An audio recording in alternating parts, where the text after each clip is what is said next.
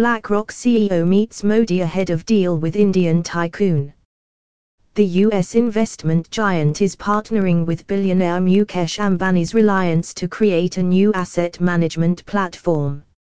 Larry Fink, CEO of U.S. investment corporation BlackRock, has visited India to meet his new business partner Mukesh Ambani, who is Asia's richest man with a net worth of $91.4 billion, as well as Prime Minister Narendra Modi, The Economic Times, ET, reported on Tuesday, citing sources.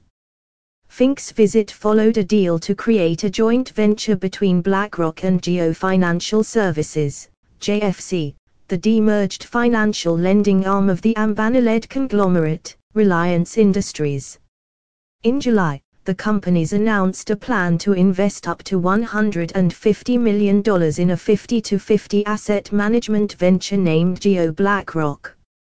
After meeting the tycoon and the Indian leader in New Delhi, the head of BlackRock, which manages assets worth over $9 trillion, toured the JFC campus in Navi Mumbai, Maharashtra, and Reliance's high-end retail center in the Bandra Kurla complex, the report said. The asset manager also held discussions with top executives at Reliance. Fink's visit to India was primarily aimed at strategizing and building on previously announced plans, the report stated. The new joint venture between BlackRock and JFC would deliver tech-enabled access to affordable, innovative investment solutions for millions of investors in India, becoming the 44th player in India's booming mutual fund industry, worth around $530 billion, the financial news website Mint reported in July. The move is expected to leverage BlackRock's current digital platform called Aladdin, or the Asset, Liability, and Debt and Derivative Investment Network.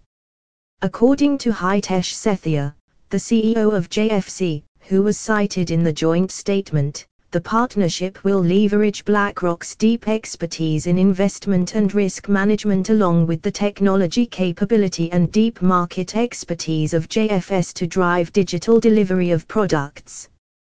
BlackRock's joint venture with Ambani would be the firm's second foray into the Indian market.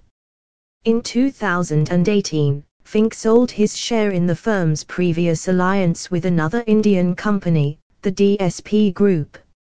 Approximately 15% of BlackRock's investments in Asia, amounting to $422 billion, are in India, ET estimated.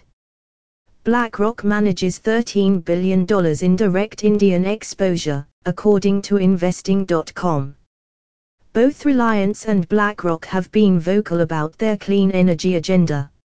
In 2021, Ambani announced that all Reliance businesses would achieve net zero carbon emissions by 2035. The Indian tycoon's agenda is in line with the government's goal to achieve net zero by 2070. BlackRock has faced pushback from U.S. Republicans over Fink's stance on environmental, social and governance, ESG, investing.